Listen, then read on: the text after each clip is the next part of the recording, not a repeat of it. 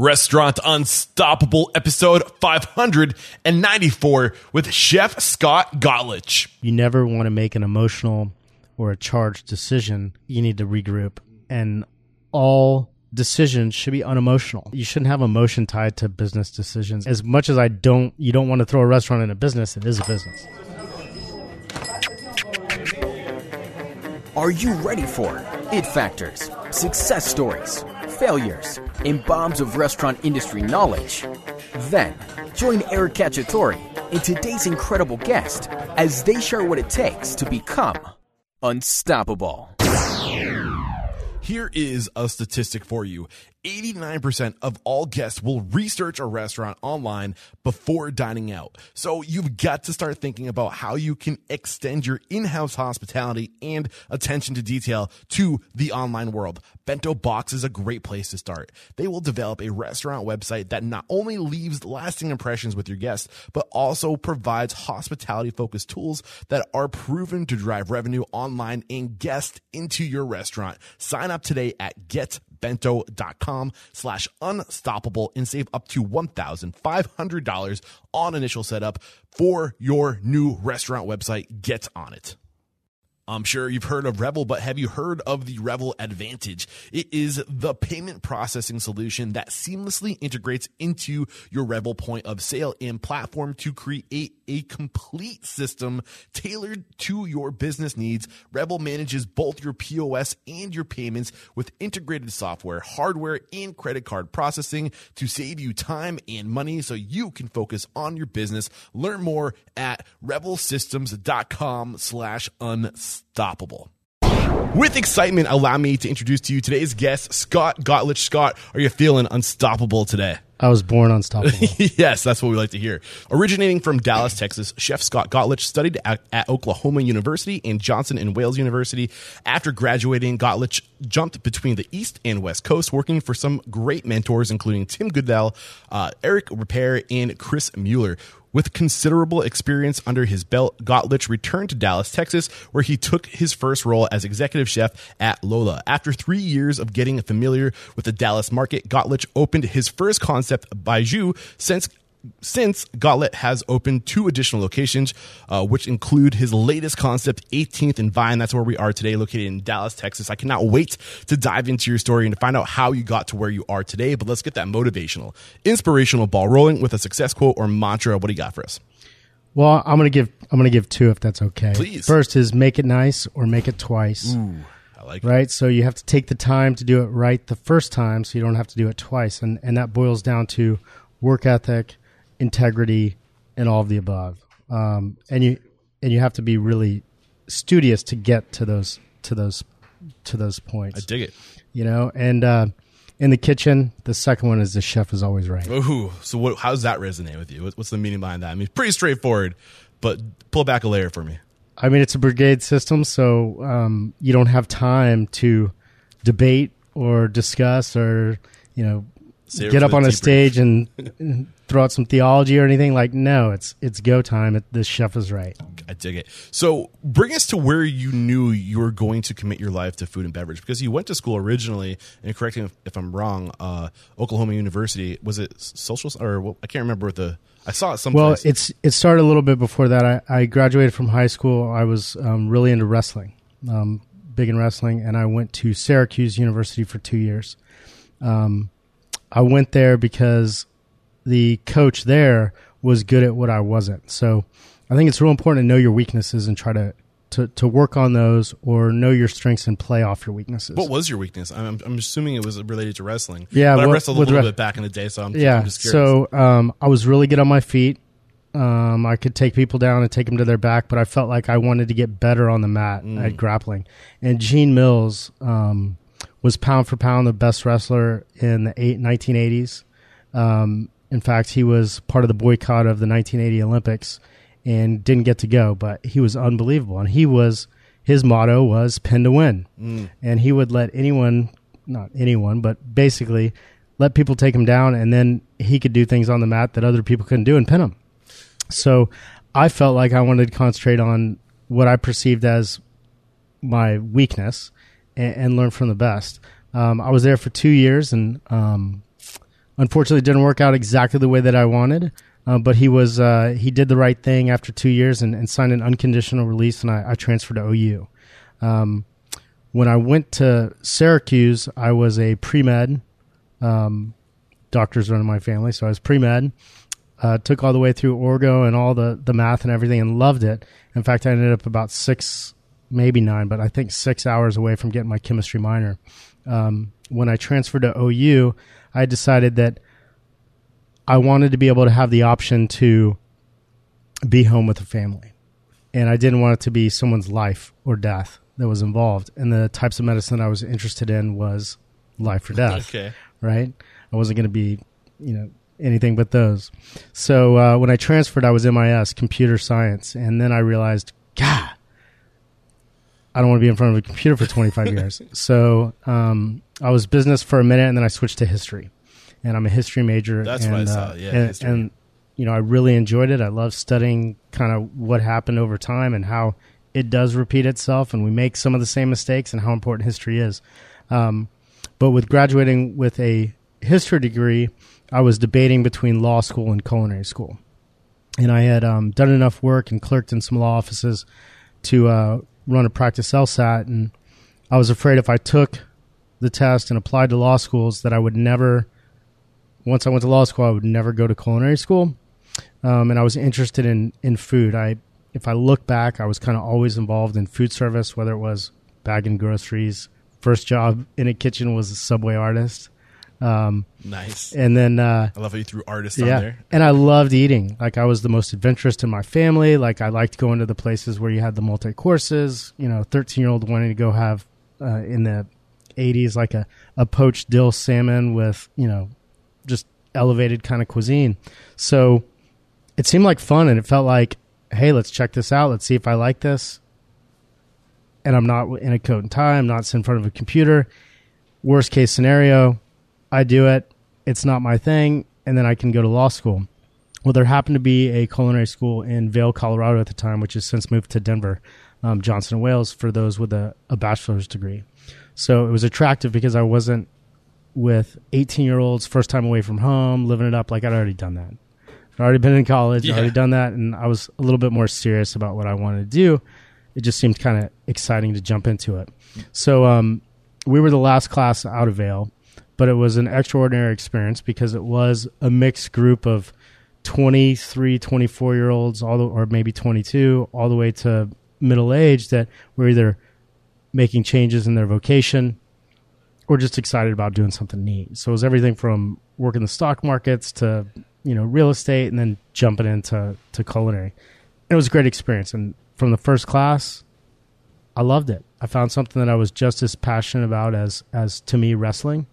And that was really exciting. So I think the big thing I pulled from your story so far, the thing that really had the biggest impact on me, was just the value of going and surrounding yourself with the best, identifying your strengths and weaknesses, and going to surround yourself with the people that will lift you up wherever you think you're weak, or vice versa, going to finding out what you're good at and then going to the best to be even better, right? So wrestling is a very independent sport, and you're going from like that intense independent sport. Ultimately, there's a team, and your match, you win your match, the points all go towards like the team. But how was that? How was the kitchen for you, for somebody, which is such a team sport? I mean, I guess I see the similarities where you got to do your thing really well, and the combined picture is the team. But what was that transition like, going from working in a kitchen to having real, like, I don't know. I mean, I guess kitchens is technical work. I'm struggling to find the right words, but it was kind of a pivot for you. Well, there's a lot of technique that I think that goes into if you're going to do things right, and it's not sloppy, whether it's your cuts or how you balance the sauce. And really, to me, it's an equation when you balance things and how you put a dish together. But no, I think it's really similar. I mean, I think it's a team atmosphere. A kitchen is very team-like. It has the same kind of camaraderie. It's very intense when you're cooking on a line and you're running a kitchen that's busy. You're held accountable for your part. It's different than a team sport, and the fact that I always felt like your station is your station, you're on your own. And a lot of the places that I worked at, which were very high-end Michelin kind of places when I got started, you were responsible for everything on your station. So it wasn't like someone was helping you put together your dish the same way. that it was like a team sport where someone's doing vegetables and someone's doing meat and you're putting it together and someone else is plating it up. No, you did it all. You brought it to the pass. Chef looked at it, yeah or nay, or threw it in your face, whatever they're going to do. But it's very similar, you know, and the rush of all of that, although not exactly the same as a wrestling match or whatnot, there's some similarities for sure. So you didn't go to school to study law, so there was I wish I did sometimes. Right, yeah. I don't blame you. But what was it that made you continue with food and beverage? Well, was there an experience or a moment, or when you were faced with a decision, why did you decide this path? Well, when I was going through culinary school, I worked at a restaurant at the same time. So a lot of us worked. We had culinary school in the morning. We were done by like 1 or 2, and then we worked till like 11 o'clock at night. So like you put in your time, and like it was a lot of fun. And of course it was Vail, so every now and then you got to go skiing, and over the summer you got to go fishing and stuff like that. But I don't know. It's just I felt good. I felt comfortable. I felt fulfilled. I felt like this is something that I don't know that much about. I still don't know that much about it. And the fact that you always need to be pushing yourself to take that next step, you know? So it was exciting because it was something that I felt like I could do for a long time. And if you find something that you want to do for a long time and you're happy, you may not win the lottery, but more than likely you're going to be comfortable. And that's how I looked at it. And I really wanted to be at that, you know, 0.01% of everything else that I did that I've committed myself to. So what influenced you to take the path you took after graduation? Because you ended up on the West Coast, right? What brought you out there? Well, in culinary school, I volunteered for the Food and Wine Show in Aspen. Okay. I called up the Food and Wine Show in Aspen. I said, hey, look, I'm a culinary student out here in Vail. I'd really like to come out there and do whatever. You guys can use me, whatever. They said, wow, we've never had really anyone volunteer. I said, well, I know you have the CIA students that come, the top 10 CIA students could come out and volunteer. I'm just offering my services. They're like, well, we couldn't pay to get you out here and we can't give you a place to stay. I said, I'm not asking for that. I just want to be a part of it. And they called me back and said, yeah, we'll do it. And I said, cool. And I have 3 other friends that want to come. So me and 3 other friends came and we all volunteered. And it was a really cool experience. Worked with some of the TV personalities, and then I got to work the top 10 chefs of whatever year that was, 99, I want to say, is when I graduated culinary school. Okay. I think I got 2000 on It here. could have been, it could have been 2000. So we drove out there, and I ended up working the table for Tim Goodell. And, man, they had a dish. He had a dish that was, like, still one of the top, like, dishes I've ever had in my life, and it was a slow-braised pork belly that was crispy with asparagus tips, Ligurian olive oil, English pea emulsion, and a morel cream sauce. And it was like, what just happened? It like rocked my world. I had the chef that I worked for at the Tyrolean, which is no longer there now, it's condos in Vail, was a Creole chef. He was from New Orleans and worked for the Brennans.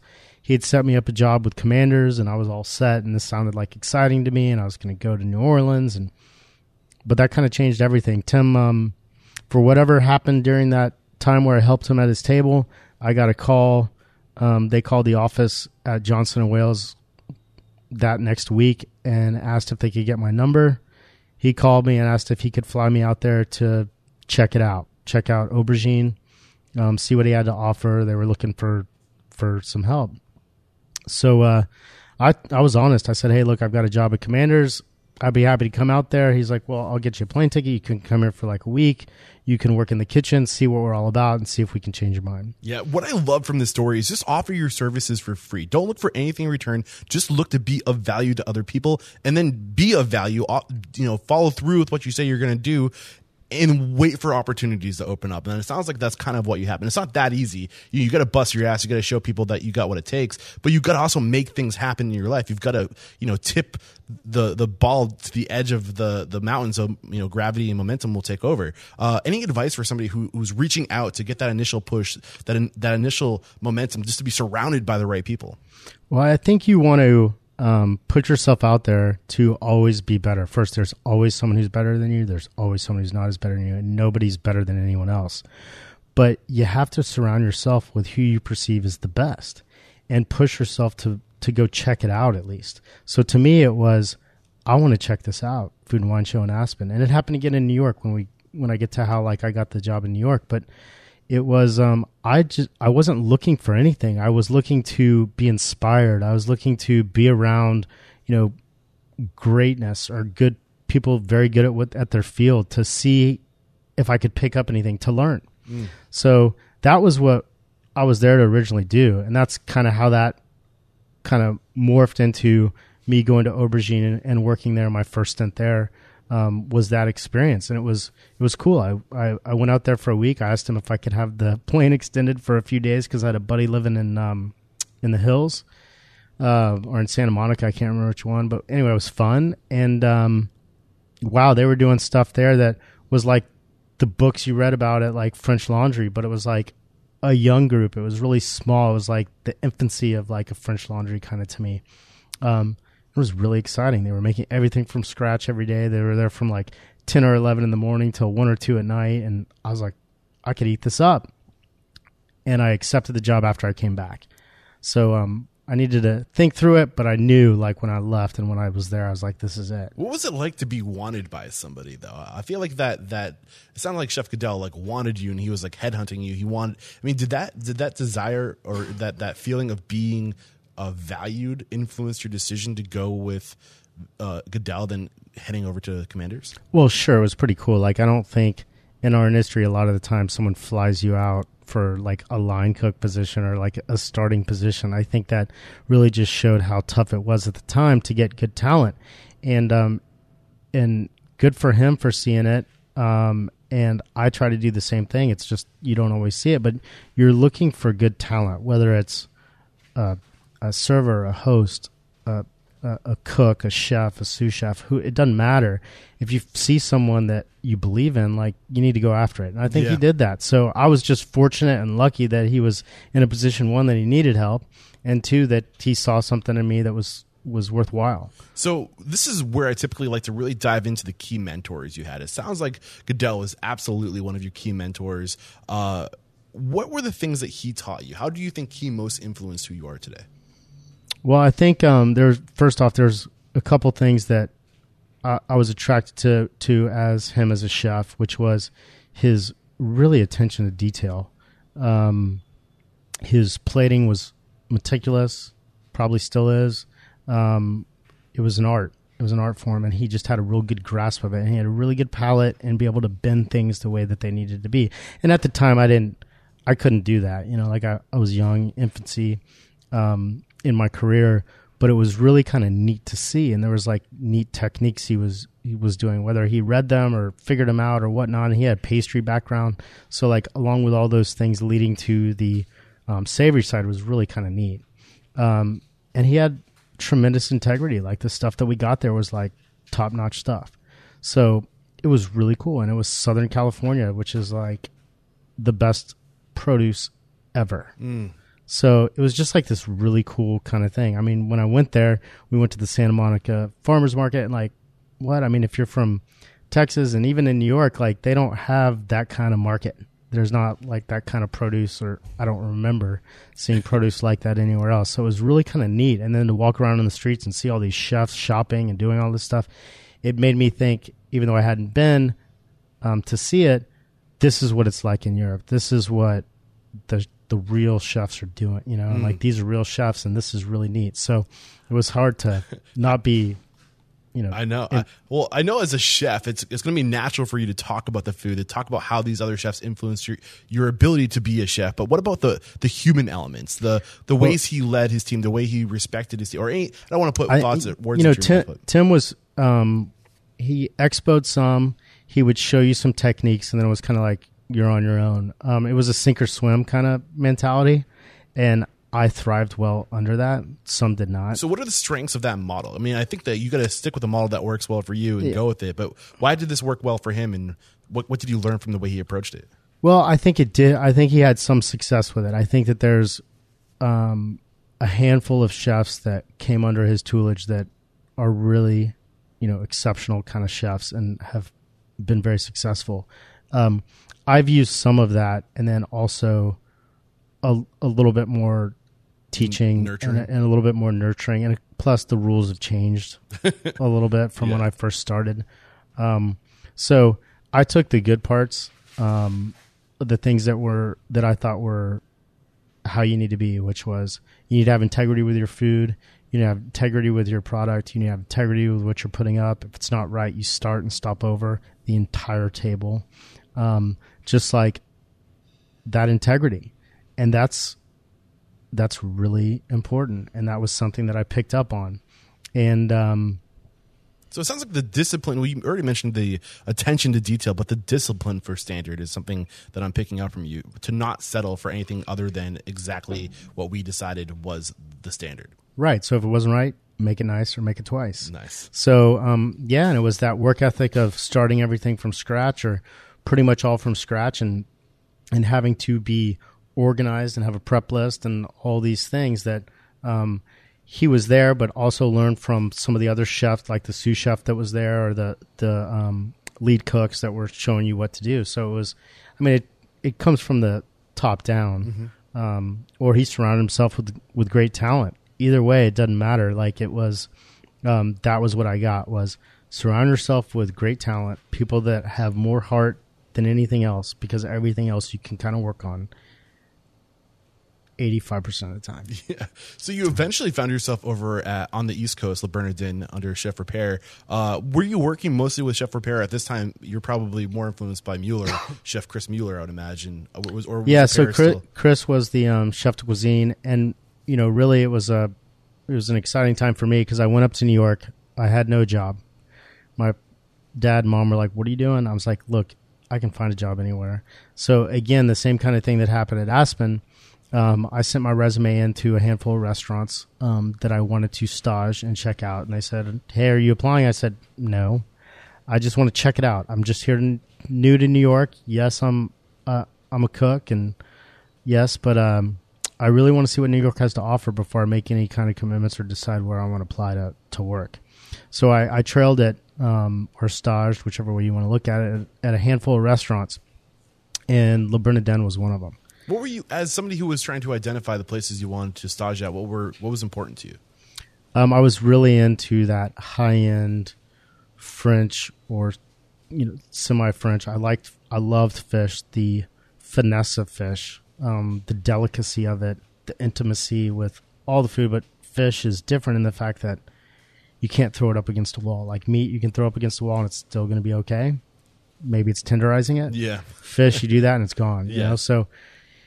And the sense of time, urgency, and cooking is less forgiving. So I was really into that. So I went to a couple of places like that. I remember trailing at Danube, at Aquavie, at Jean-Georges, at Le Bernardin, Oceanaire, with Rick Moonen and them.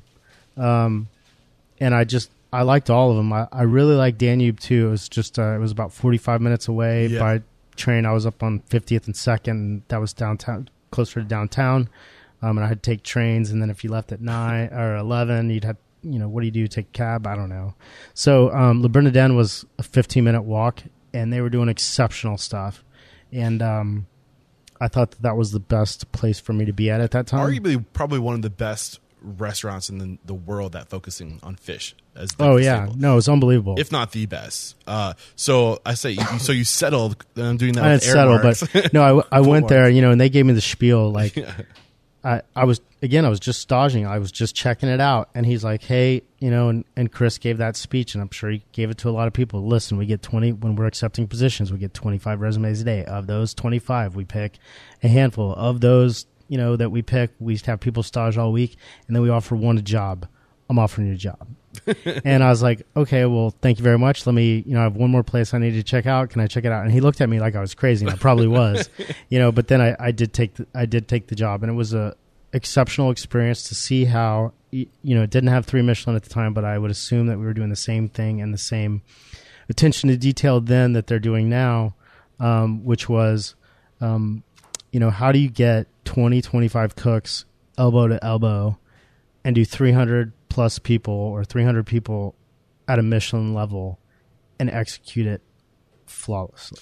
I'm just super curious. When you came back to Le Bernardin, what was his reaction? Oh no, they were. He was like, "Cool," you know. Knew I mean, you'd be like, back. I don't, you know, I don't remember that part. I just remember that speech, you know. That's awesome. So what were the big lessons you learned at Le Bernardin, one of the best restaurants in the world? I mean, I remember getting kicked off a line because I didn't have enough olive oil on my station. Really? Like, get off the line. You know, Chris was like, "Get the fuck off the line, Scott," or whatever he said. And I just remember thinking, wow, you know, that's awesome. That I just got kicked off the line for not having enough olive oil. Like, that's badass. But you know? there's Like, something I'm to at the right place. Yeah, there's something to be said about that too. Yeah. Like, most people, if they get kicked off the line, the first thing that's happening is they're getting like emotionally beat up. Like they're in their head, they're pissed No, off. like but- I deserved it, you know, like, and then the other thing was I remember putting up a salad, like a mixed green salad. And he's like, "Are you fucking kidding me? Like, taste that. It's overdressed. Eat the whole thing." I'm like, "What?" You know, or like, you know what? I didn't overdress salad again. So again, those lessons as hardcore or whatever, and I don't think they were very hardcore. Like today, maybe people would think it's hardcore, but those are things that I took with me, whether it was someone cutting salmon and leaving the bloodline on and asking them like, "Really? Like, you like the taste of the bloodline?" They're like, "What are you talking about?" I was like, "I mean, if you think it's good enough for a guest, don't you think it's good enough for you to eat? Eat it. Tell me what you think." And of course, like, they think it's disgusting and want to spit it out. I'm like, no. You were going to send that out to a guest. Like, obviously it's okay for them. It's okay for you. And you know what? They don't make that mistake again. I'm trying to find the words to describe what I'm hearing. I think it's just like, like not even brutal, but like just unwavering standards and being super just. When the standards are broken, whatever you have to do to communicate the significance of that standard, you got to deliver the message. Maybe it comes off as cruel or like, but whatever, like you got to communicate because you don't have second chances. Like you got to knock it out of the park when you're operating at that level, at that caliber. Yeah, when you're trying, like when we had Bijou, like that's what we were trying to do. You know, it was everything. You know, every day is a Super Bowl, and I think I was in some article that I said that, and they said, "What do you mean?" I said, "Look, every day is someone's birthday here, or anniversary, or showboating with a boss or a client. Like, it's very important to them, and they're like hypersensitive to everything that we're doing. So like we're up against the odds. So everything has to be perfect, whether it's coffee service or it's how you present the drink or how you make the cocktail or how you plate the dish or how you balance the sauce. Like, they're looking for anything that's wrong, you know? So that's a tough place to be at these Michelin level restaurants, which, you know, obviously there's no Michelin in Dallas, but that's what we strive to be and all these things. So it's a constant tightrope, and those things matter. You know, if someone's going to open up oysters and they're fresh and one of them's bad and they think they're going to serve it, like, I mean, is it good enough for the guest? Should you try it? Like, did you smell it? Like, did you take the time, the 2 seconds to make sure that your work was okay before you send it out? Like, maybe you should, or maybe you should eat it, you know? So those were the kind of things that we instilled at Bijou. As you delve into restaurants that are not as formal, not trying to obtain Michelin stars, your standards don't necessarily lax, but how you express it to your staff and what you try to do does relax slightly. Yeah, so I think we've really drilled home the importance of standards and communicating the standards. What else did you learn about business or how to lead a kitchen or manage a kitchen from these incredible people that you were surrounding yourself with? Well, Le Bernardin did teach me that they had the sous chefs working 5 12-hour shifts, and it didn't matter what was going on in the kitchen. When they're, you know, it became 10 o'clock and the people that came in at 10, like, they were gone.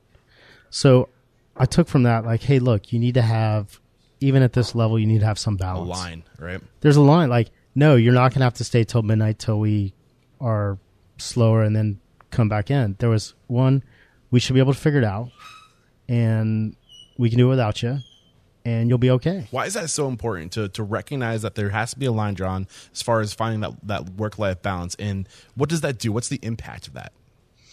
Well, I learned the work-life balance too later on as well too when I had children, but I think it's really important to know that there needs to be a life outside of work.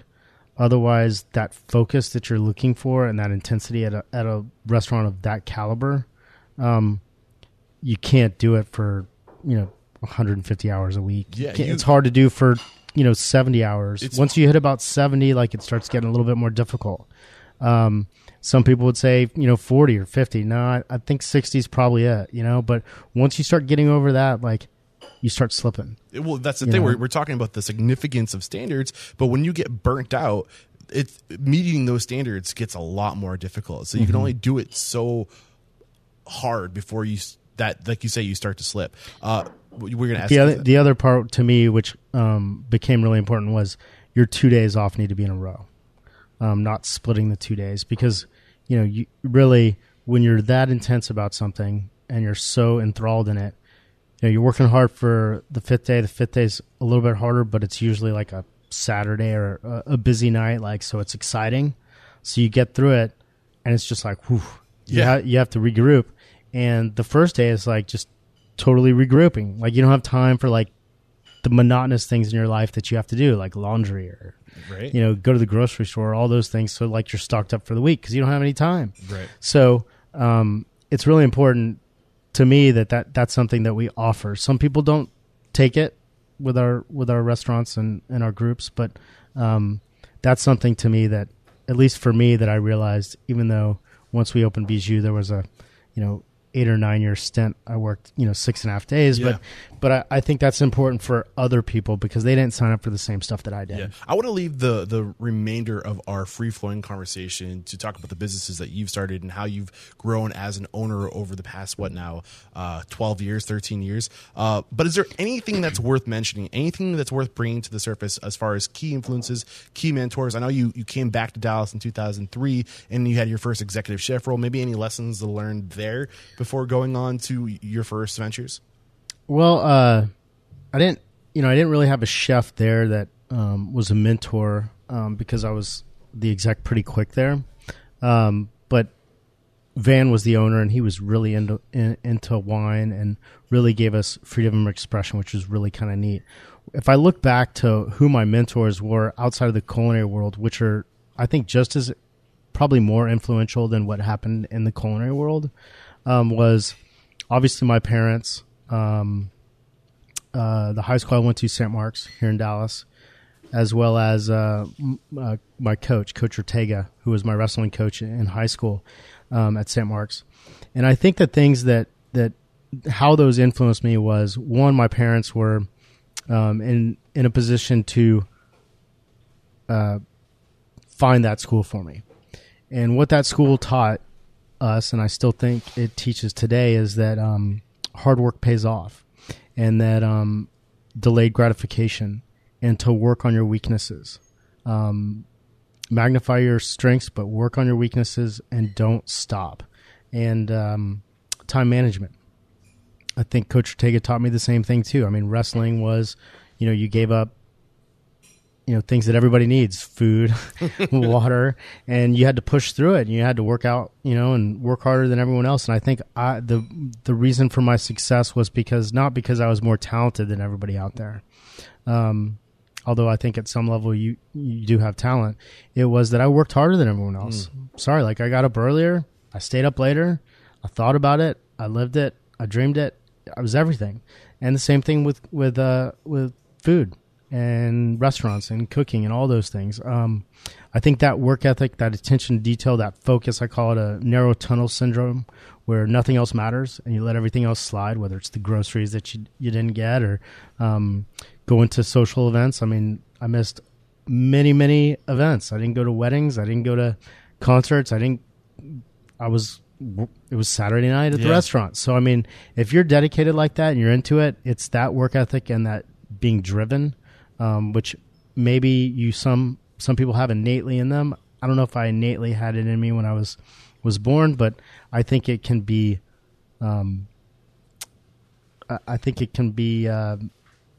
influenced by your surrounding and putting yourself around people that are better than you to want to strive for that greatness. Chef Gottlich, I've been loving this conversation. We're going to take a quick break to thank our sponsors. We'll be right back. So Revel Systems is a complete POS built to help grow your expanding business. I stand by Revel, and I can tell you why it's so great, but I'd rather get my man Colton Schultz, who's with Grain Junction Subs in the Craft Cave, to tell you why he loves Revel. We have been working with Revel for several years, who has partnered with us to streamline our operations. We have implemented delivery management, employee management, sales reporting, kitchen display screens, and so much more. We also utilize mobile mobile order takers and kitchen display systems that are extremely customizable. Nice. So if there's just one thing that you love the most about Revel Systems, what would it be? It's definitely their vast reporting abilities on the back end.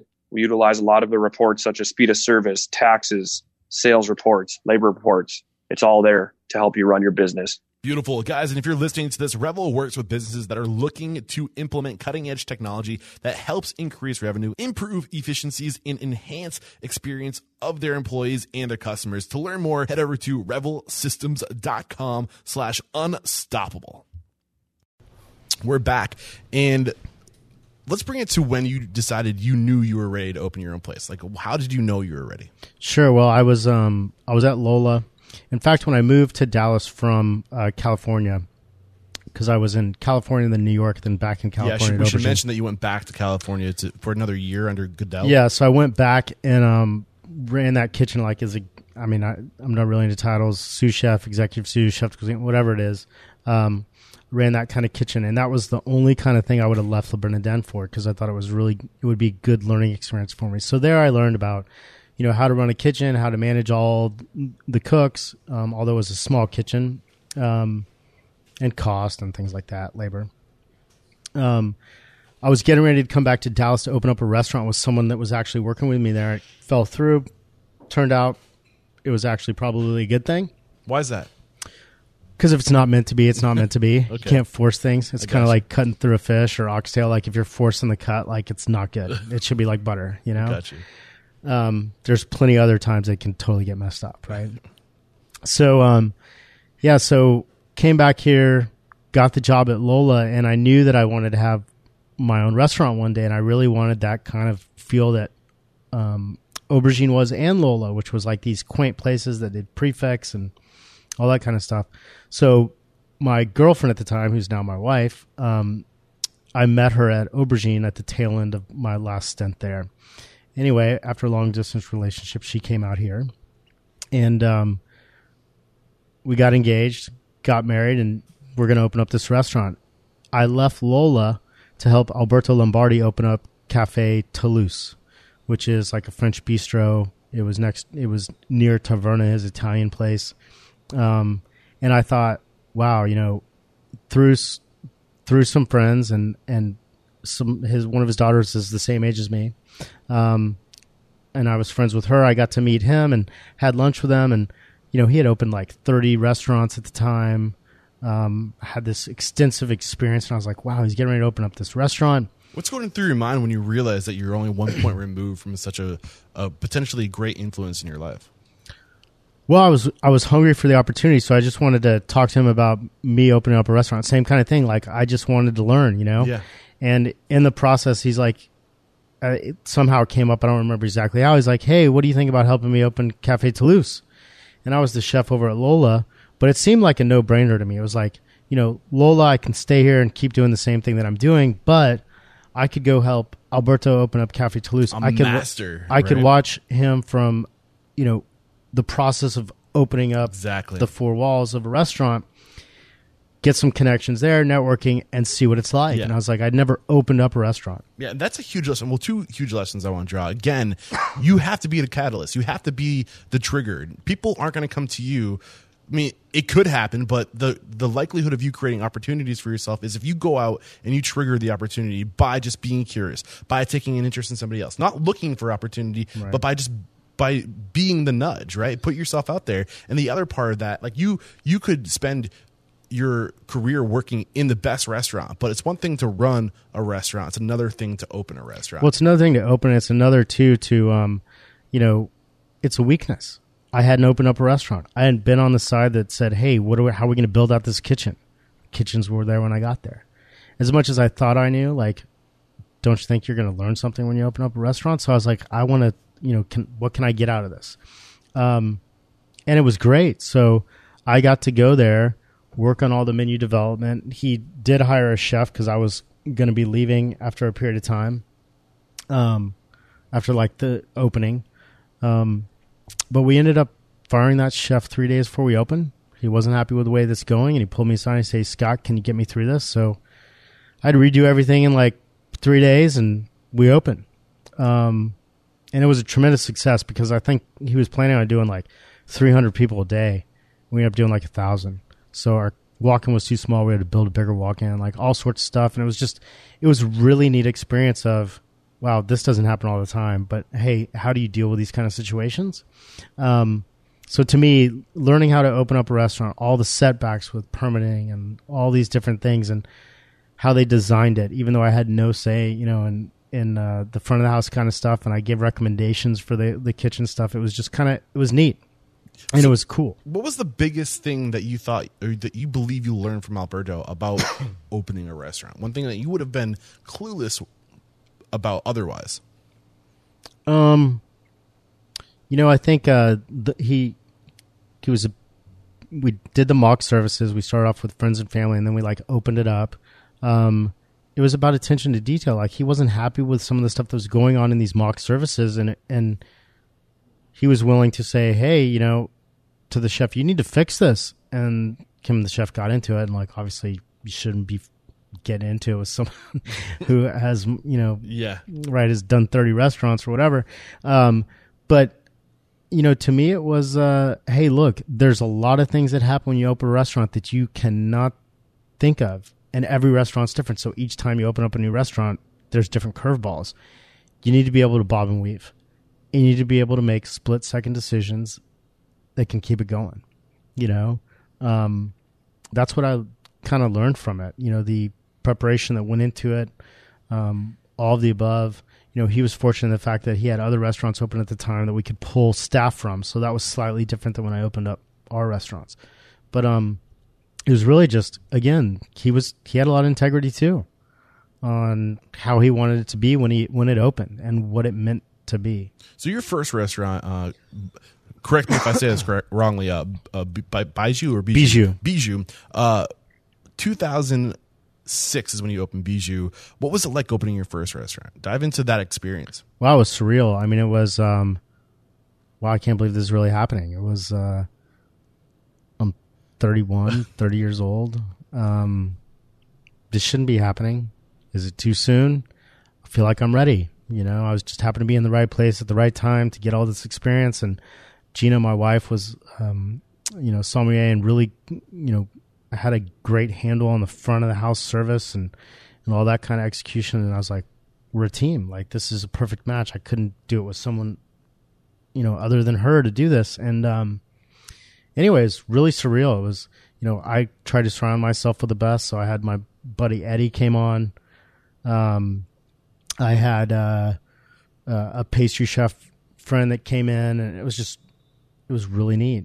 And we tried to get the best people to help us open. We opened with more staff than you probably needed. We knew we needed that. And it was one of those kitchens where if one dish wasn't right, we started the whole table over. I remember doing 30 people for mock service, and it took 3 hours. Wow. So this is 2006. Around this time, the economy was still good. Oh, it was rocking. Yeah. It was so, rocking. Things changed 2 years after. Was there anything to take from the opening? Anything you guys did really well? Anything that you think you really flopped on that you could have done better? You had a 10-year run because you guys did close in 2015. It's 8.5, 9 years. Yeah.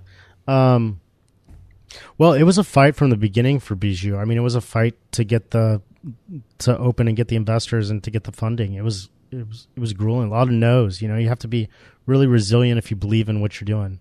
How'd you get the yes eventually? What did you do differently to get the yes? So I took out an SBA. And I also had some limited partners. So with the limited partners, usually the way an SBA works is you go in and you get an SBA loan, which is hard for restaurants, hard for first-time, business entrepreneurs, and hard for, all sorts of reasons. I was told no by 3 or 4 banks. I was actually told no by the bank that I got it from that actually said yes. What I did was I took the some of our money and some of the limited partners' money to use that as an injection for the loan. So you have to have so much, capital raised. Skin in the game. Although you're still personally guaranteeing it. And they said, well, it needs to be your money. I said, what do you care? I've hit the ratio. I'm guaranteeing it. It is what it is. And they took it back to the powers that be and said, you know, Scott, no one's ever done it like this before, but we're in. I was like, yay, you know. But see, like you reach a point where they could have went either way. But when you're somebody who has worked for some incredible people who's dedicated X amount of years to their life, surrounding themselves with the best, opening restaurants with other successful brands, like that's going to be the stuff that will push banks over. Like, do they have the track record? Have they aligned their brands with other successful brands? Do they have the people in their network to go to make this work? I mean, do you think that they would? I think that played a part. I think too, when they looked at it, I think, you know, because we hit the number, like there's a ratio that banks are looking for to see how. Do you know what that ratio is? I don't remember what it was, but I mean, you know, it depends whether it's real estate or business wise. And you can ask your bank, what's the ratio you're looking for of how much risk? So when they look at that number, if it's, you know, $100,000 risk and the government's going to back, you know, 50 of it, like of that 50, how much are you putting down? You know, so, and then how'd you get that money? Well, it shouldn't matter how you got the money if you're going to put the money in, as long as it's legal, right? Yeah. So when they looked at it that way and we had hit the ratios on what we were trying to do, it worked out. Yeah, I can't remember who said it, but one of the pieces of advice we've gotten on the show on getting the loan is take away the no's. So if you get a bunch of no's, find out why you got the no's and then eliminate the no's and force people, like, so what will a yes take? You know, you need to know what they're looking for. Exactly. If you don't know what they're looking for and you're shooting blind, like you need to know how to play the game. Mm-hmm. It's like everything in life. You know, if you don't know how to play the game, whether it's a restaurant or how to balance a dish or, you know, any of it, and you keep doing the same thing, that's insane. Yeah. Yeah, absolutely, man. I don't want to cut you short. We're going to finish a thought. No, that was it. So you've opened 2 restaurants since Baiju, second floor and where we are today. So what I kind of want to see if there's any lessons, because you had a really solid run, 8 or 9 years, you said, at Baiju.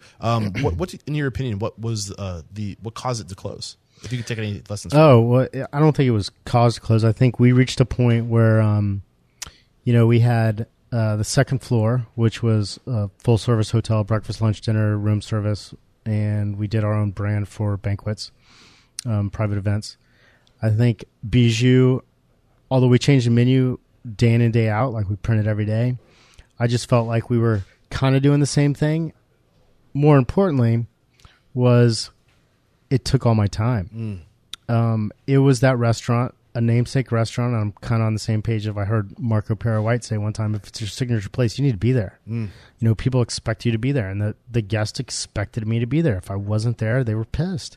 If I didn't go to their table by accident, went to another table because I was busy, and like personal. They took it personal. Like, yeah, I can't tell you how many people got pissed off. And it was not to slight them, and it wasn't to be mean. It was because, I mean, I was actually working back there, you know, expoing, making sure the dishes were right to go out. I wasn't just being a showman. So that daily grind, and then 2, my kids getting a little bit older, realized 1, we could continue along this plight and we could have Bijou and we could have the second floor, or we could take a breather of the Super Bowl every day and all the intensity and intenseness that goes along with what the guests demand, which they should, right? For that kind of restaurant.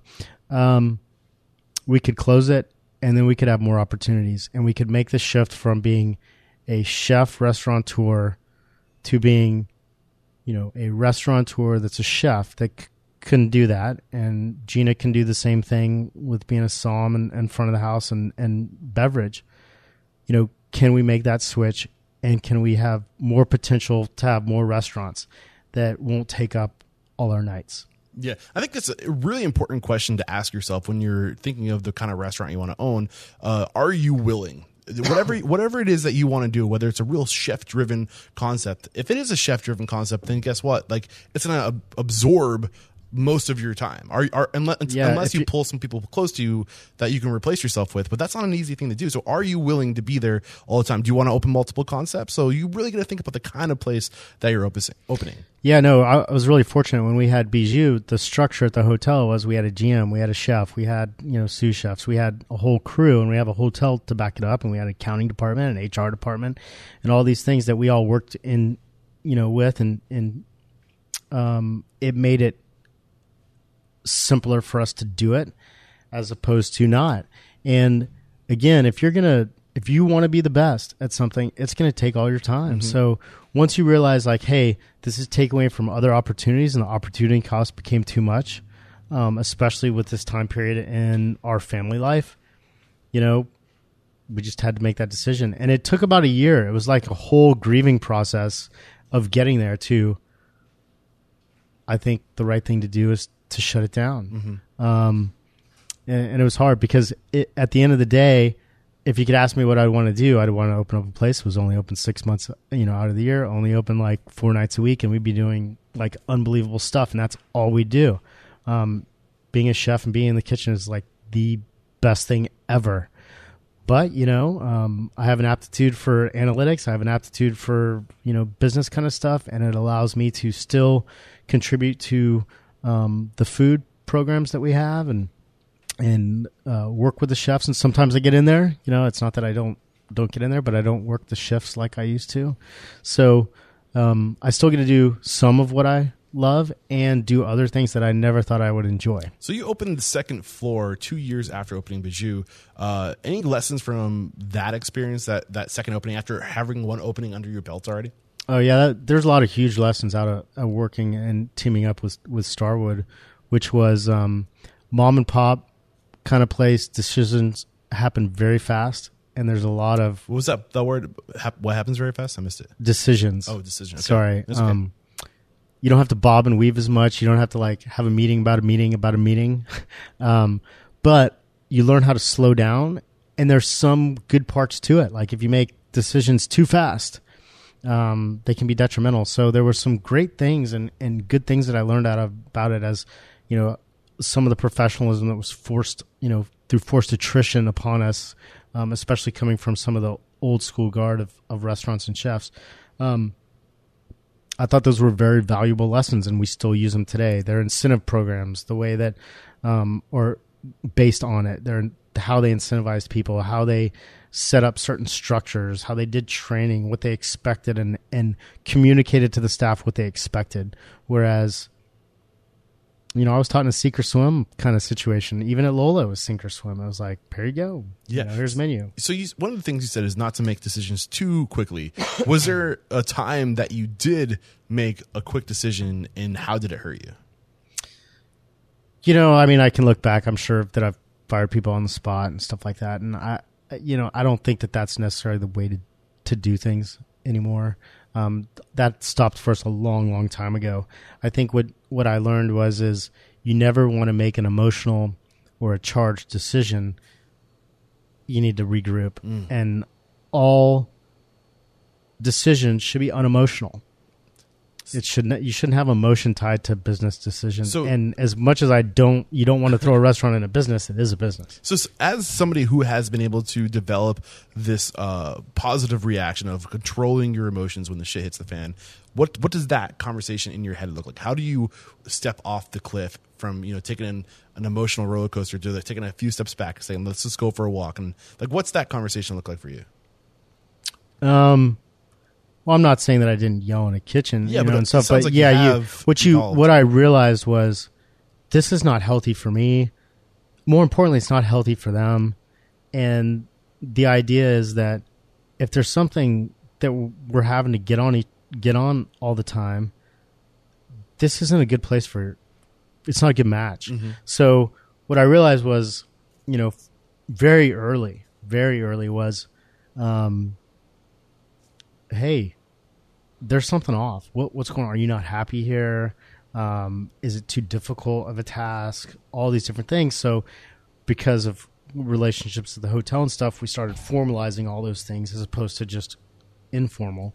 But yeah, no, it became easier because it shouldn't be that it's just constant frustration. Yeah, it sounds like before, you were just maybe quick to get to who's right, who's wrong, but how you evolved is when the situation arose, instead of saying who's right, who's wrong, you would go back and say, well, what started this? Why are we here in the first place? And that's the appropriate action is to go back in time, find out where the train got off the tracks, and then recorrect from there. Don't just try to prove your point in the moment of the heated moment, right? Right. Yeah. And you start looking at things when you start looking at big pictures, you're looking at is it the individual's issue or is it a bigger issue in the structure of things? So, you want the system to work for everyone, not just one individual. Just like you can't build a restaurant around one person other than you if you're the chef or, you're the owner. But your system has to be made for the type of skill set that you're looking for, and it has to work for all of them. You can't just mold it each time. Otherwise, you're so busy with all these things. So you said Bijou was a huge... I'm still afraid I'm not saying that correctly. Bijou. Bijou, thank you. Was a huge challenge because you were so tied to it. Did you learn how tied to it you were when you opened the second floor? Because that was after, almost 10 years or 9 years? No, we opened up the second floor 2 years later. It was just like an extension. It was like, we're going to have fun. We're going to do a little bit less serious food. We have this cool platform. It's a little bit more modern. We don't have to use tablecloths the same way. It was really kind of neat. And we also focused a lot on more than just wine, which Bijou was very wine-driven, although we had a full bar, on whiskeys and scotches and, bourbons and stuff. So it was really kind of neat. It was fun. Okay, so 2015 is when you opened 18th and Vine. Right. So we closed Bijou in February of 2015. Was that this location? No. Okay. It was off of Lovers, Gotcha. Lovers Lane. And I was approached by a buddy of mine who we shared, a very close, one of my best friends was one of his best friends as well in college. And I'd known him for quite a while. And he called me and said, "Hey, Scott, listen, I helped you with your PPM, private placement memorandum for Bijou and stuff." And he didn't say it like that, and he didn't even throw that in my face. But what was the acronym again? You said it kind of quickly. PPM, private placement memorandum. It's like something you need to have when you're getting funds from individuals for Blue Sky Partnership laws. agreement. It's a type, Gotcha. It's a partnership agreement. So he said, "Hey, look, I got a buddy of mine whose brother-in-law is really good pitmaster. Never had a restaurant before, and he's getting ready to open up this restaurant. They signed a lease. They're getting ready to start construction and everything. And I'd like you to meet him. And I don't know what you're doing right now, but maybe you could help out. Like you could help out with the restaurant stuff." And I said, "Hey, I don't know if I can do that." I was like, "I'm French classically trained. Like I owe you, and you're an awesome person. I'll meet these people and maybe I can help them, but I don't know if I really want to be involved. It's barbecue. Like, my dad loves it. I think it's pretty good. But how do you go from being a French chef to like classically trained in like these high-end restaurants and then do barbecue?" And anyway, long story short is I went there and had lunch with them, and the ribs were like unbelievable. Like they were fantastic. Like no ribs I'd ever had.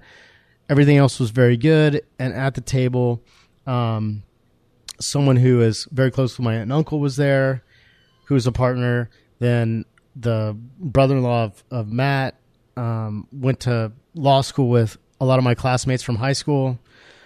And they were, in each other's weddings and stuff. And then like, it was just too much. It was like, these are really good people. And Matt and Kimmy were very kind of special people. They, had adopted a child and then had their own, but it's like everyone seemed like really good people, and like you want really good people to be successful.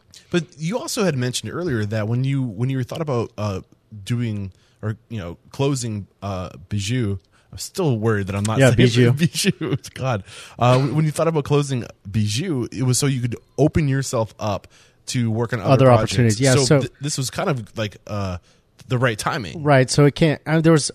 There was 2 other major projects I was looking at the time, as well as some others, but there were 3 at the top, and this was one of them. It was not at the top at the beginning. But after I had lunch with them, and they told me what they were doing a full-service barbecue place. It wasn't counter service. It was going to have a full bar, and jazz was the theme, and all this stuff, and why that is, and 18th and Vine, the cross streets, and all this stuff. I was pretty intrigued by it. And I went to sleep and I was like, I still don't know how this is going to work. Like, it's barbecue. And then I thought about it. I was like, okay, well, I'm a chef. I've never done barbecue. Barbecue is the only cooking method indigenous to the United States. And I'm like, and it's got to be similar to braising or roasting and all these things. Can we do anything different? What if we had some entrees or appetizers that had a barbecue element? I don't mean like a sauce. I mean like barbecue, the verb. I was like, what about barbecued oysters Rockefeller? What if we cooked them in the smoker? What if we had, potato skins with barbecued pork belly instead of bacon? What if we did barbecued lobster thermidor? What if we did a barbecued steak? So it just kind of opened up like all these things. Can we do a barbecued vegetarian dish? Can we do barbecued cauliflower? Like all these things came, and you know what? I said, hey, look, I'll help you guys like do restaurant stuff and show you a couple things here and there. But if you want me involved, what do you guys think about this? And they were like, what? What just happened? Let's do it. So it was really kind of neat. I was like, we're on this frontier of what I felt like was pushing the envelope. It wasn't just smoking. We weren't doing cold smoke. This was barbecue. Like barbecue started without just these major cuts of meat. It wasn't just, brisket and, whole hog, all these things. It was whatever you found. It was like, okay, we're going to barbecue a rabbit. We're going to barbecue a snake. Oh, we're going to barbecue a lamb. You look at Kentucky and you see like, and you look at how lamb was a big barbecue element there, and the black barbecue sauce, which was like a mop with Worcestershire, and like all these different things. And I was like reading about all these different sauces and all the history that goes along with barbecue, and the geographic reasons why mustard is in the South Carolina and in a mop, and because the Germans were there, and like why coleslaw came to be, and why potato salads and all these different things with barbecue, because of the region that people came from. When they came from somewhere else, they got a pamphlet to come move to the United States and said, hey, you can have this farm and you can live here and da-da-da. And then next thing you know, like people are barbecuing. So it was, barbecue originally didn't have just these specific cuts of meats, and I don't think it does now, but I think barbecue started off like as a chef where you just barbecued everything. It was the vegetables and the meats and all the stuff, and then you did a dish, So to me, it was really getting back to the basics of classic, but that's not, now we call that modern, we call it modern Q. So one of the things you wanted to do when you were setting up 18th and Vine was to make it so you wouldn't have to be so attached to it. So what things did you do to be able to be a part of it, obviously, but to also keep yourself distant enough where you would be able to have freedom and flexibility to work on other projects? Did you go into this project with that mentality that you couldn't be so close to it because we knew what would happen because you already lived that? So how did you treat this situation differently? Well, it's not like everything's it's not the same as a 3 Michelin kind of restaurant. Well, now listen, I still think that doing making a meatloaf or making a sausage or cooking the ribs or the brisket is just as important as braising and all these other things. So the attention to detail of like making sure that meat is cooked correctly and seasoned correctly and all those things are very important. But at a more casual restaurant, you're looking at things that make it so that everybody can do the same thing all the time, whether it's like we're cooking the meat, right? So that's cooked by a pitmaster, and there's only a few hands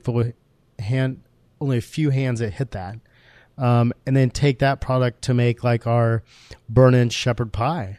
Well, I mean, we can make it so that it's easier to assemble, easier to plate and do than making everything from scratch when the order comes in.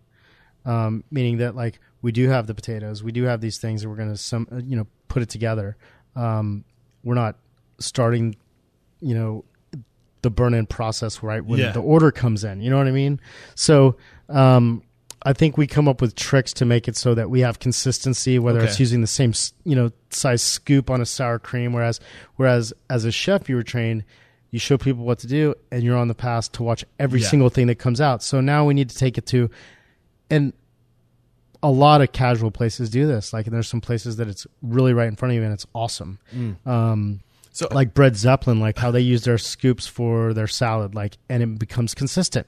Yeah. So that's what we kind of did here. Listening to your story, I cannot help but think of Chef Craig Hartman. I don't know if that name is familiar to you, but he opened the Barbecue Exchange in Virginia, probably one of the best known barbecues in that area at least. But he, like you, had like this little it was like a bed and breakfast, like chef driven bed and breakfast that was like put like this town on the map, and like they were like winning awards left and right. But he's like, I can't sustain this. Like this place needs me, and that's why he went to barbecue, because they did one thing really well, and then they could create systems and processes and procedures around that one thing. So they became more dependent on the systems and processes.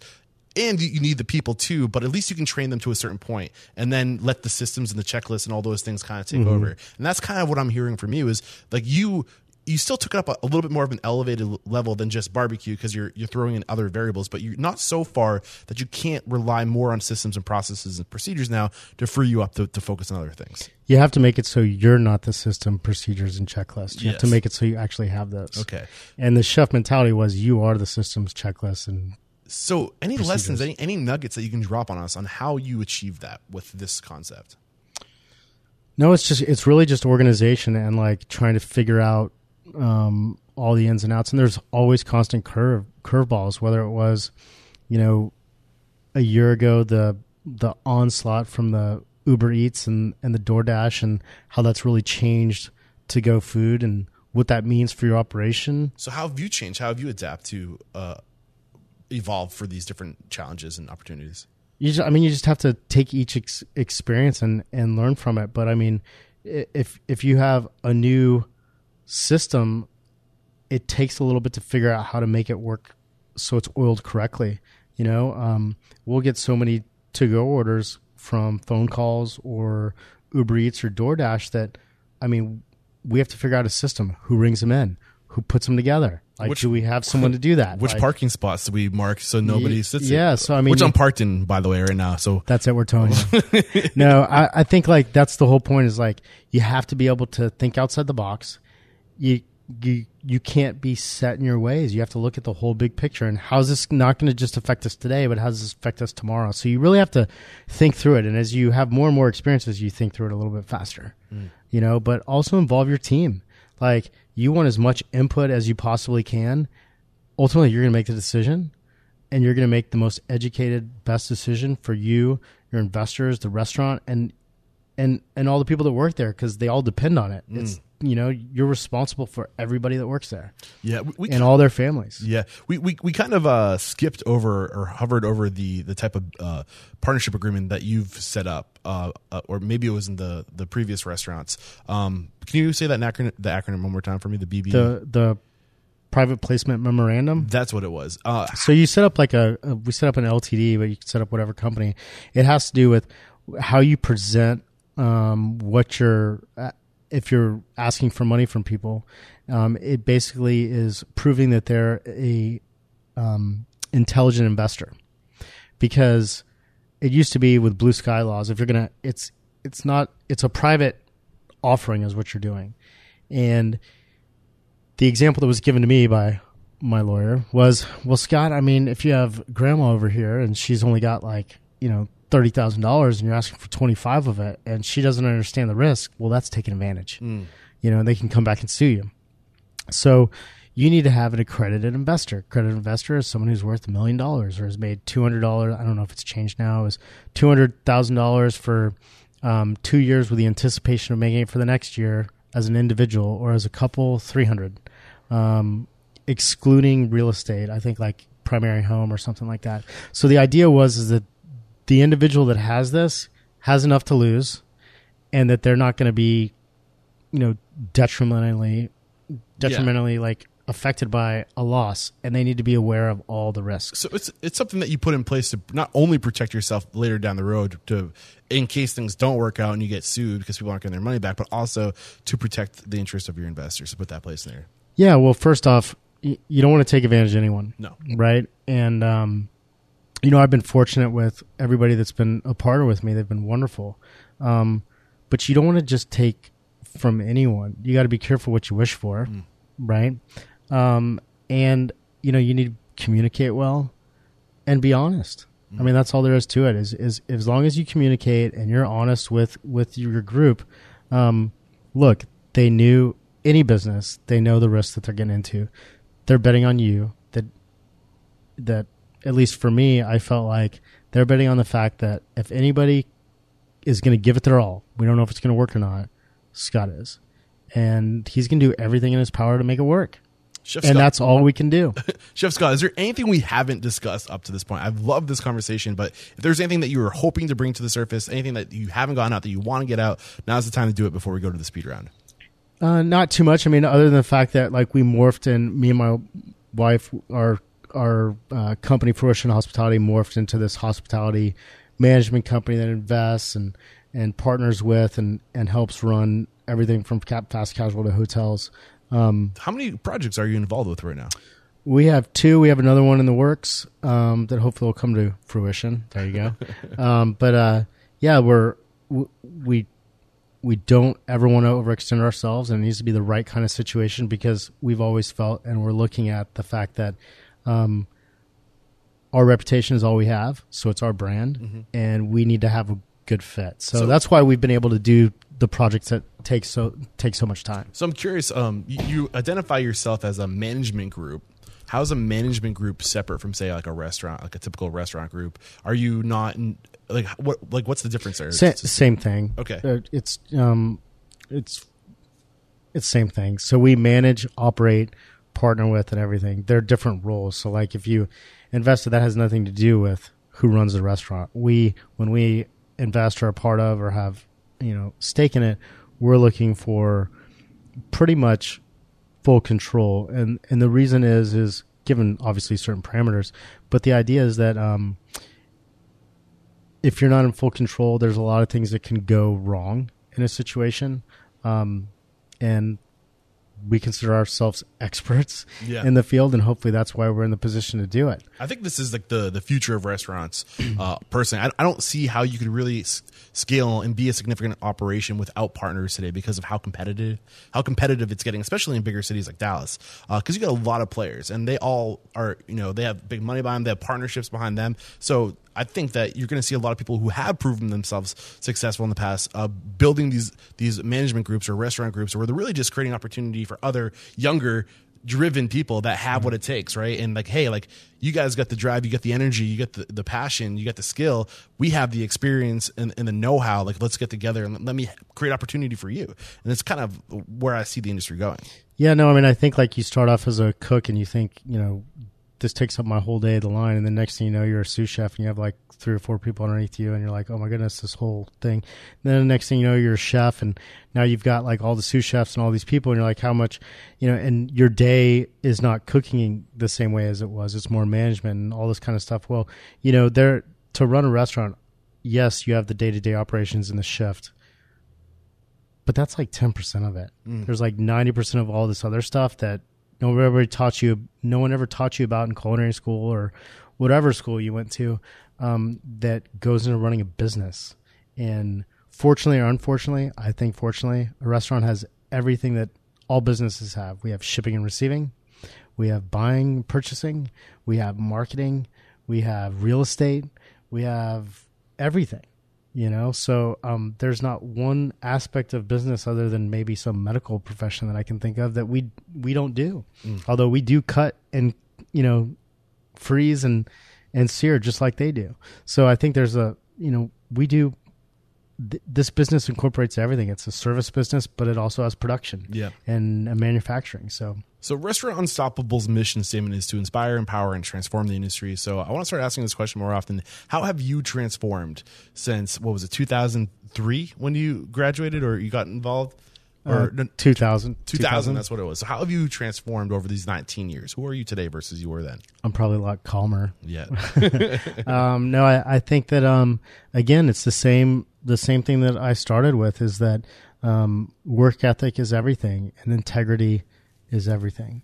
And if you have those two things, you may not have the most talent, you may not have the best palate, you may not have XYZ, but you're setting yourself up for more success. Beautiful. More chances of success, more opportunities. I've loved this conversation. We're going to take one more break to thank our sponsors. We'll be right back to bust out a fast speed round.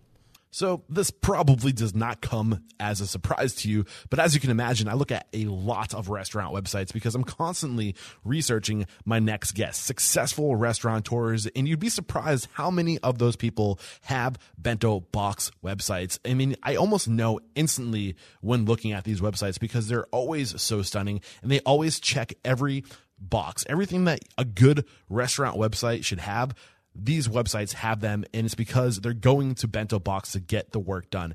And not only will Bento Box leave a lasting impression with your guests, but Bento Box websites come with hospitality-focused tools that are proven to drive revenue online. With Bento Box, you can easily update menus, promote events, share press, sell gift cards, take catering orders, and book private events directly from your website. Bento Box puts you in control so you can focus on what matters most, your restaurant. Bring your restaurant's hospitality online with Bento Box by signing up today at getbento.com/unstoppable and save up to $1,500 on initial setup for your new restaurant website. And we're back. The first question I have for you is, what is your it factor, a habit, a trait, a characteristic you believe most contributes to your success? Work ethic. What is your biggest weakness? Procrastination. What is one question you ask or thing you look for during the interview process? Are they passionate about what they're doing? How do you find out they're passionate? I think first you ask them, what book they read or what really got them into this industry. And usually people's eyes light up if they're excited about something. If it's kind of monotone, maybe it's just a job to them. You need to be excited about what you're doing. What is your biggest challenge today? Staffing management. What is one code of conduct or behavior you teach your team? Integrity. I like that one. And what is one uncommon standard of service you teach your team? So this is something that's common within your four walls, but not common within the industry. I think it's pretty common that people need to be educated in what they're serving. I think that you also want to learn how to connect with your guests. I think that you're looking to have them have a unique experience, and there's a personal touch to it. How do you, is there like a trick or a way that you explain how we should be connecting with our guests? How do you teach your people how to do that? I think you talk about different things or things that they would, click on. For me, it was when guests came in talking about, baseball, going to the Rangers game. Oh, you like baseball? Like different than making it personal. Yeah, it's the personal experience. Everything should be personal. Got you. What is one book that's a must read to make us a better person or restaurant operator? Lessons of Excellence. What's your big lesson from that? That's the Charlie Charter book, right? I mean, I remember, like, at least for me, because I was in the back and my wife was, front of the house, was how that there was a guest experience where a guest was not getting along with the captain or whatever, and what they immediately did was remove that captain from the situation, bring someone else in. So sometimes you're fighting an uphill battle that you're not going to win, and you need to change the scenery to make it more in your favor and get that negativeness out. Probably not even that person's fault, or even if it is, doesn't matter. To create that fresh, like, hey, we care, and someone else will be taking care of you to fix the situation. I can't help but think of Danny Meyer's words. I don't know where I picked this up. I'm pretty sure it's from him, that it doesn't matter who's right. And sometimes we get caught up on like who's right that we lose sight of what's really matters is this person going to leave happy, right? So like just remove that negative situation and just solve the problem, make people happy. You're going to add to that? No, absolutely. Like you can't. It does not matter who's right or wrong because, when you look at it from our vantage point, most of the time we're right. And if you look at it from the customer's vantage point, they're always right. But there is that saying, the customer's always right. So just let it go and just figure out how you can smooth the situation and make them feel appreciated. And you know what? Listen to what they're saying because there might be a little bit of truth and you need to learn from it and get better from it. Beautiful. What is one thing you feel restaurateurs don't do well enough or often enough? Well enough or often enough. Pay attention to the details. Whether it's having a bathroom clean or, greeting guests. I think it's just the details. It's the things that are important in making sure that the guest has a personalized, good experience. Some of the prerequisites, I feel like having, good food and being paid attention to. What is one piece of technology you've adopted within your four walls that has had a huge impact on operations, efficiency, communication, profitability, anything along those lines? Master Excel. And there's good programs out there to look at the data as far as the numbers go, because the numbers don't lie. People do. Can you recommend any? Well, we use, at the different restaurants, we've used Aloha and Micros. They have good programming. Avero has some good stuff to take a look at how things break down. But again, some of it is unique to each restaurant. So I build huge workbooks that really kind of dive into all aspects of the financials, as well as, for here, a barbecue restaurant, a barbecue calculator. So I can predict exactly how much barbecue we need each day in the amounts, which is pretty important for a barbecue place. Yeah. Don't have to do it so much at some other restaurants, but it is ridiculously important here. This is the last question. It's a doozy. Are you ready for it? Sure. If you got the news, you'd be leaving this world tomorrow. All the memories of you, your work, and your restaurants would be lost with your departure, with the exception of 3 pieces of wisdom you could leave behind for the good of humanity and for your legacy. What would those 3 pieces of wisdom be? The 3 things you know to be true. For the industry or just in life? I think it's 1 and 1. It's the same, man. I would say, you need to know love.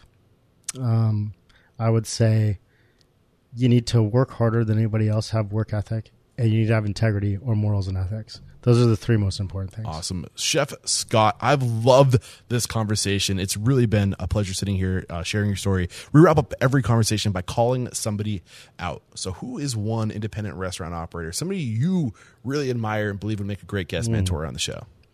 Restaurant operator that I know. I think you should talk to Alberto Lombardi. I would love that. I think he'd be a good person. I know some chefs that would be pretty cool that I believe are partners in their restaurants. Jay Chastain here in town at the Charles, and Charles would be kind of interesting to talk to as well. Beautiful. Both those guys. I'm adding them to my list. Look out, I'm coming after you. And let the folks at home know, how can we connect with you if we want to maybe come join your team, ask you some questions, or I don't know, you got a little restaurant organization you're starting, group you're starting, maybe we're interested in that. Yeah, sure. You can email me at scott@fruitionhospitality.com, and you can check out our website at fruitionhospitality.com. Beautiful. Again, Chef Scott Gottlich, thank you so much for taking the time to share your story, your knowledge, your mentorship. There is no questioning you are unstoppable. Thanks. Cheers. There it is, another one wrapped up here at Restaurant Unstoppable. Chef Scott Gottlich, thank you so much. A really great conversation. I like this one a lot. The big takeaways for me today, the first and foremost, is you got to create your own opportunities. Opportunities don't come to you, and that's one thing that I saw today. You got to go out there, and that's what Chef Scott did in his life. He went out there and he made things happen. He was the trigger. He triggered his own opportunities by reaching out to people, by offering to give before he got, and by just surrounding himself with great people and being a person of value. And you guys can do the same thing. I think the other big takeaway in today's conversation is really being mindful in not thinking or reacting based on emotion, and not letting your emotions drive your business decisions. And that's so important to, when you find your emotions getting involved, take a few steps back, assess the situation, and ask yourself, what could I have done differently? What other variables other than maybe this person who's triggering my emotion might be playing in on why whatever happening is going on? And when you step back and you do discover what it was that actually is causing this person to make a mistake or whatever it is, that's your cue. That's your cue to create a system, process, or procedure, or to amend that system, process, or procedure to make sure these mistakes don't happen again. Don't let your emotions control your decisions. It will not end well. All right, now is when I remind you, please keep those 5-star reviews coming, and they help so much with the ranking and validating my hard work here at Restaurant Unstoppable. sign up for our email list. The community is growing, and I would love for you to be a part of it. You can stay plugged in, never miss an episode, and just find out, what's going through my mind, what direction Restaurant Unstoppable is going in, and more importantly, have an influence. I listen to you guys. I want you to influence the future of Restaurant Unstoppable, so I need to hear from you, and the best way to hear from me or to engage with Restaurant Unstoppable is on that email list. And then lastly, guys, please help me spread the word about Restaurant Unstoppable. The best compliment in the world is sharing this sucker with a friend. Let's grow this thing. Let's take it to the next level. Let's transform the industry. All right, that's it for today. Thanks so much for sticking around this long. Until next time, peace out.